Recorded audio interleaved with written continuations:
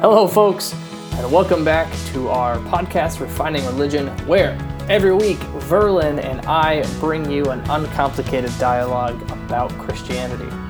My name is Cameron, and I am the host of this podcast. Hey, super excited that today we are wrapping up our first topic. Stay tuned. At the end of the podcast, we're going to tell you just a little bit more about what comes next. Enjoy. All right, well, welcome back to our fifth episode of Refining Religion. This week we are wrapping up our first topic, and that is the 5 gifts that death brings. Verlin, what is the fifth and final gift that we receive? Well, Cameron, the last gift is what we would say simply as goodbye, which shouldn't come as a surprise, but it is a very important piece of this process of letting go of someone you love. And I want to respond quickly by saying that I don't think the process of saying goodbye ever ends. I think maybe we could almost do better saying, see you later, or talk to you soon, because from my experience and from what I've heard from others is that, go back to a thing we've said before, death doesn't end a relationship, it just changes it. But there is something about the importance of actually saying goodbye that is almost like, if you want to think about it like a benediction at the end of a service. It's kind of the final pronouncement that this experience as we've known it has ended, and this way of relating has ended. And so we'll be moving on to a new way of relating that we don't fully understand, but we want to mark this as a moment of closure. Yeah. So I just have to ask, what do you think happens when we die? I'll go back to something I think I said earlier. If you try to explain to an unborn baby what it's like on the other side of the womb, there's no way they could grasp it. And I have a sense that it's sort of like that if I could tell you or you could tell me, I either wouldn't believe you or it would be so far off that it's really not worth speculating. I mean, we have some suggestions of what it's like. We get transformed in some way. I truly believe that we live on, but what form that takes or what that's actually like, I have no clue. I'm just kind of excited to see what it's like. Yeah. Here's something I was thinking about the other night. We obviously, everything we say is in the context of, we come from a Christian background. We were at a Reformed church. Do these gifts apply to everybody, religious or not? And also, how do you comfort somebody who maybe doesn't believe in the peace that comes along with the idea of heaven? Yeah, that's really good questions. First of all, I think I'm convinced these are universal concepts, that it doesn't matter what your faith tradition is or if you even have a faith tradition. This is very much about a social event in the context of humanity. And so I believe everybody goes through these stages or could be helped by using these 5 tools or 5 gifts. And when, the question of comforting somebody, and I've been in those circumstances where when someone is dying, it's not the time to pull out your King James Bible and start quoting. The work of chaplains is always, and we're bound to a code of ethics on this, is to stop and to assess what has helped this family cope throughout their lifetime. And that's actually a question that we ask. We might ask it a little more sophisticated, but we might say things to them like, so tell me how your family has handled difficult circumstances in the past. What works for you? What helps you get through these things? And we're listening always that if they have a faith to really then remind them of that and to draw on that. But for some people, that isn't a part of their experience. And it's bittersweet at those moments because I sort of feel them reaching out and looking for ways to cope. But it's not my place then and there to impose my thinking or my thoughts on them. The, I think, biggest misconception about death is that, and you kind of touched on this earlier, is that it's like one and done. You die and it's over, and that you lost somebody and that's it. Yeah. Yeah, grief just goes on and on. There's just no question about it. I think I've said this to you before that my mom has been gone 7 years now, and I often say it doesn't get that much easier. It just gets more familiar. I know the anniversary dates that come around. I know the feelings that surround those times. I know the moments when I miss her, and actually I miss her every day still for a lot of different reasons. Her artwork is all over our house, and every night I would call her and talk to her at the end of the day just to check in with her.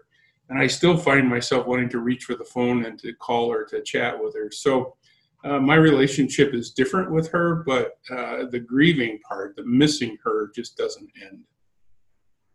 You know, I lost a very, very dear friend in high school. It was the weirdest thing of all time. He was 16, and he just dropped dead in his kitchen. Wow. They have no idea what happened. They think it might be a genetic disease. It's not well known yet. And actually calling his phone and leaving voicemails is what got me through the first I think I probably did it every week for 6 months. Wow. And then eventually it gets weird because somebody else gets the phone number and someone picks up and you kind of freak out. But so, there is some merit to, there's something to that routine that you just kind of have to process and do. Here's something I'm curious about. I think, every gift so far, there has been an action that's come along with that. So saying thank you, saying that we're going to be okay. Is it important to say goodbye, or is there a almost universal feeling of, hey, this is, we can see the end of the road and we've come this far, and there's just a basic understanding of I'm here and I'm going through this with the person who is dying, and those words don't necessarily need to be said? Well, I think every situation is different, but I think that it's okay to say those words. In fact, I can tell you stories about family members where it almost seemed like the person who was dying was waiting for the family to say, "Dad, it's okay to go." And maybe that's not the same as goodbye, but it's sort of that permission-giving thing, or to be able to say to them, "Dad, we're all here now, and we've all said everything that we need to say. And so if you're ready to go, it's okay with us. We love you. Goodbye." It somehow, and I don't know how this all works, but in some ways, I think sometimes people who are dying are waiting for that permission, and the goodbye is a way of giving them permission to go. And around that, there's some kind of bizarre stories, if you will, of people. Sometimes I've heard of stories of people who are on their deathbed, and it's not until every last member of the family shows up that they finally take their last breath. It's as if they're waiting for someone. I've heard of stories of people waiting, traveling from different states and getting to the patient's room, and shortly after they arrive, the patient dies. And it's almost like that presence gives them permission to go. And I've heard of other stories that the family is standing vigil for hours on end, and then they're hungry and tired, so they decide to all go take a short break at the cafeteria, and shortly after they leave the room, the patient dies. I don't know how that's all connected, but there seems to be something in there about this goodbye saying and this goodbye doing, that there are things that can be said or things that can be done that can give the person permission to leave. Yeah, there's almost a difference in the human spirit and the soul. Yeah. And maybe it's not different. Maybe it's all connected in a sense that permission is tied up in family relationships in ways that we don't always even fully understand. Where I hear, or where my heart hurts the most in these last few weeks, and for sure the months moving forward, is to hear of the people who cannot be next to loved ones when they pass because they're not allowed in hospitals. It's such a weird circumstance. How can people that have experienced that appropriately grieve because maybe they didn't have the chance to say what they needed to say? Yeah. Yeah, that's a great question. I'll go back to something that we've said before, the power of our imagination and the importance of taking and doing specific activities is essential in those kinds of circumstances. I'll do a brief commercial for public radio's podcast called Hidden Brain. There's an episode in there talking about imagination, and I just listened to it yesterday. It's a powerful, powerful podcast.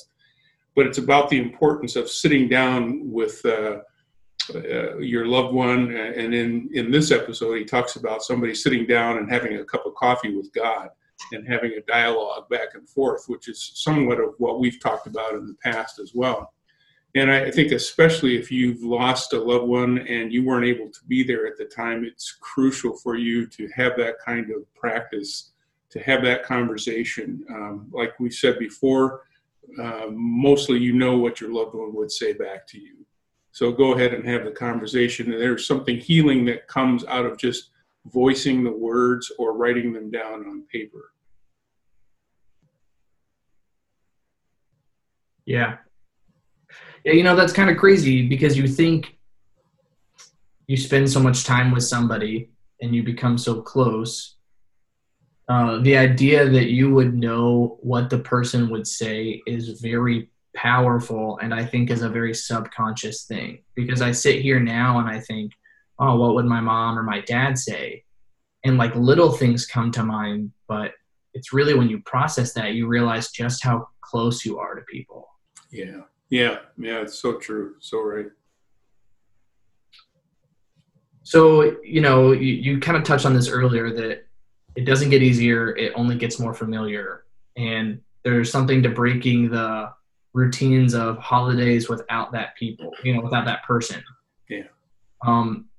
Where is the balance between honoring and acknowledging that person when they are not there, and then allowing yourself to move on appropriately? Yeah, that's a good question too. I think grief is so individualistic in some ways that it's hard to set a number. I remember back in the day, they used to say 1 year. And I think part of that was about getting through all the holidays and birthdays and all that stuff. But in later years, we've gotten smarter to that it isn't just a time limited thing. I think it does kind of ask of us, though, to be in community in some ways, to have people that you can talk to say, wow, I'm obsessing on this about mom or dad or my brother, and that's all I think about. I can't go to work. When there are changes in your life that affect your family or others around you, it's time to have a conversation and say, is this normal? Help me process this, because there's probably some unfinished business that needs to be tended to. And, let's face it, we don't get through life by ourselves. We need the support of friends and family and sometimes professionals to help us understand what we're experiencing. There's this kind of beautiful experience that I've gone through. My great grandpa, I had the pleasure of knowing for, I think about 12 years of my life. Awesome, just incredible guy. He passed away from a blood clot. But after he passed, we, we're going through all of his stuff, and we found headshots. We're like, what? We found this entire portfolio of headshots, and he had started acting in movies when he turned 80, but none of us knew this. So we had this wonderful experience of going through the movies and just seeing him as an extra in the background. And it just really surprised me how much you can learn about somebody after they pass. And being so young, and, I was under the impression that you could still communicate with somebody after they've gone. And so my prayers went from, praying directly to God to just trying to have a dialogue with my great grandpa.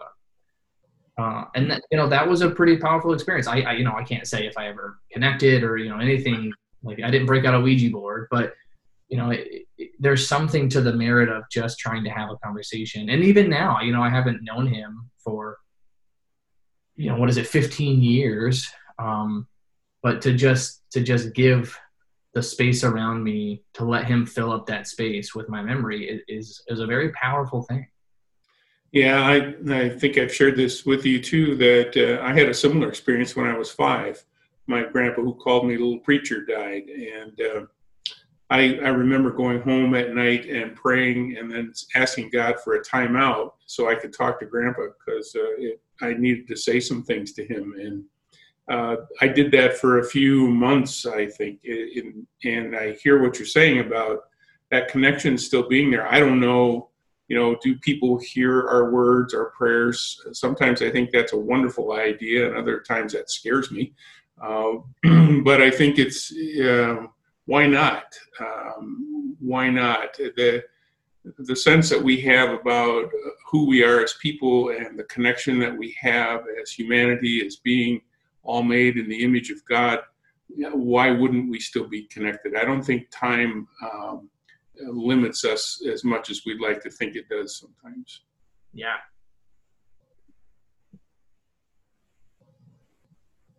All right. Well, I think, that's all the questions that I've had, or anything more that I want to know. Anything else that you think is important to talk about, whether it be the final gift or the past 5 gifts combined? I would just say, kind of in summary, that, we've talked about these 5 gifts, and we want to lift those up as guidelines and suggestions, not a checklist that you have to have on a piece of paper as death draws near. People do some of this work naturally and almost unconsciously sometimes with their loved ones. So it's not like, okay, 5 minutes till death, we got to pull out the list and click them all off. It's what you need and what will help you cope with the loss of somebody significant in your life. And I would say again, too, that just because you didn't do one of those things at the time of death doesn't mean you can't go back and do them now.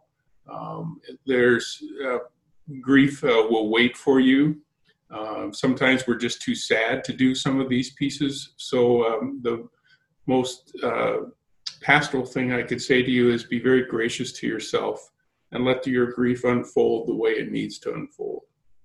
How about the other side of that, to where, is it appropriate for me to start this process with my loved ones that are here now? I mean, it might not be maybe focused in grief, but it might just be focused in appreciation or gratitude for them. Yeah, I think these are, the 5 gifts. They're beautiful things. Why wait? In some ways, to tell people that you love them and thank you for all that you did, and we'll be okay, and I forgive you. My goodness, all of us have places where those words could be helpful. And it may not be the thing that you want to do at the Thanksgiving table. Oh, I wrote this list of things that I want to forgive you all for. That may not be the way or the time, but you may want to still write them down and put them in a box that you save for who knows when. Yeah. Well, maybe like your grandpa, finding pictures of him later on, your family will find these notes and letters, and it will bring tremendous comfort. Yeah. Well, this is, I've really enjoyed the past 5 weeks now. Yeah. Time's really flown by. I'm excited to see what comes next. We're not going to tell people, because we don't know. But I really do appreciate the conversations that we've had, and everything, all the expertise and experience that you've brought to the table. This has been a really, I think I've been able to process through things, and I know that other people have as well. Well, thank you, Cameron. I appreciate your honesty and vulnerability in this time. It's been fun doing this with you, and we'll see what comes next. All right. Sounds good. Sounds like we'll see you in a few weeks. Okay. Take care. Thanks for joining us on this week's podcast. Next week, it is just going to be me talking for 20 minutes solo, which is not a problem at all for me to do. What I'm going to ask of you guys, though, is that if you are listening to this podcast, please write in questions, whether it's about anything that we discussed, any topics about religion, Christianity. I like talking about me and me personally. And I will try and tackle some of the best questions that we get submitted. If you would like to submit a question, my email is cameron@pcc.org. peace-eagan.org. It'll also be in the podcast notes below. See you next week.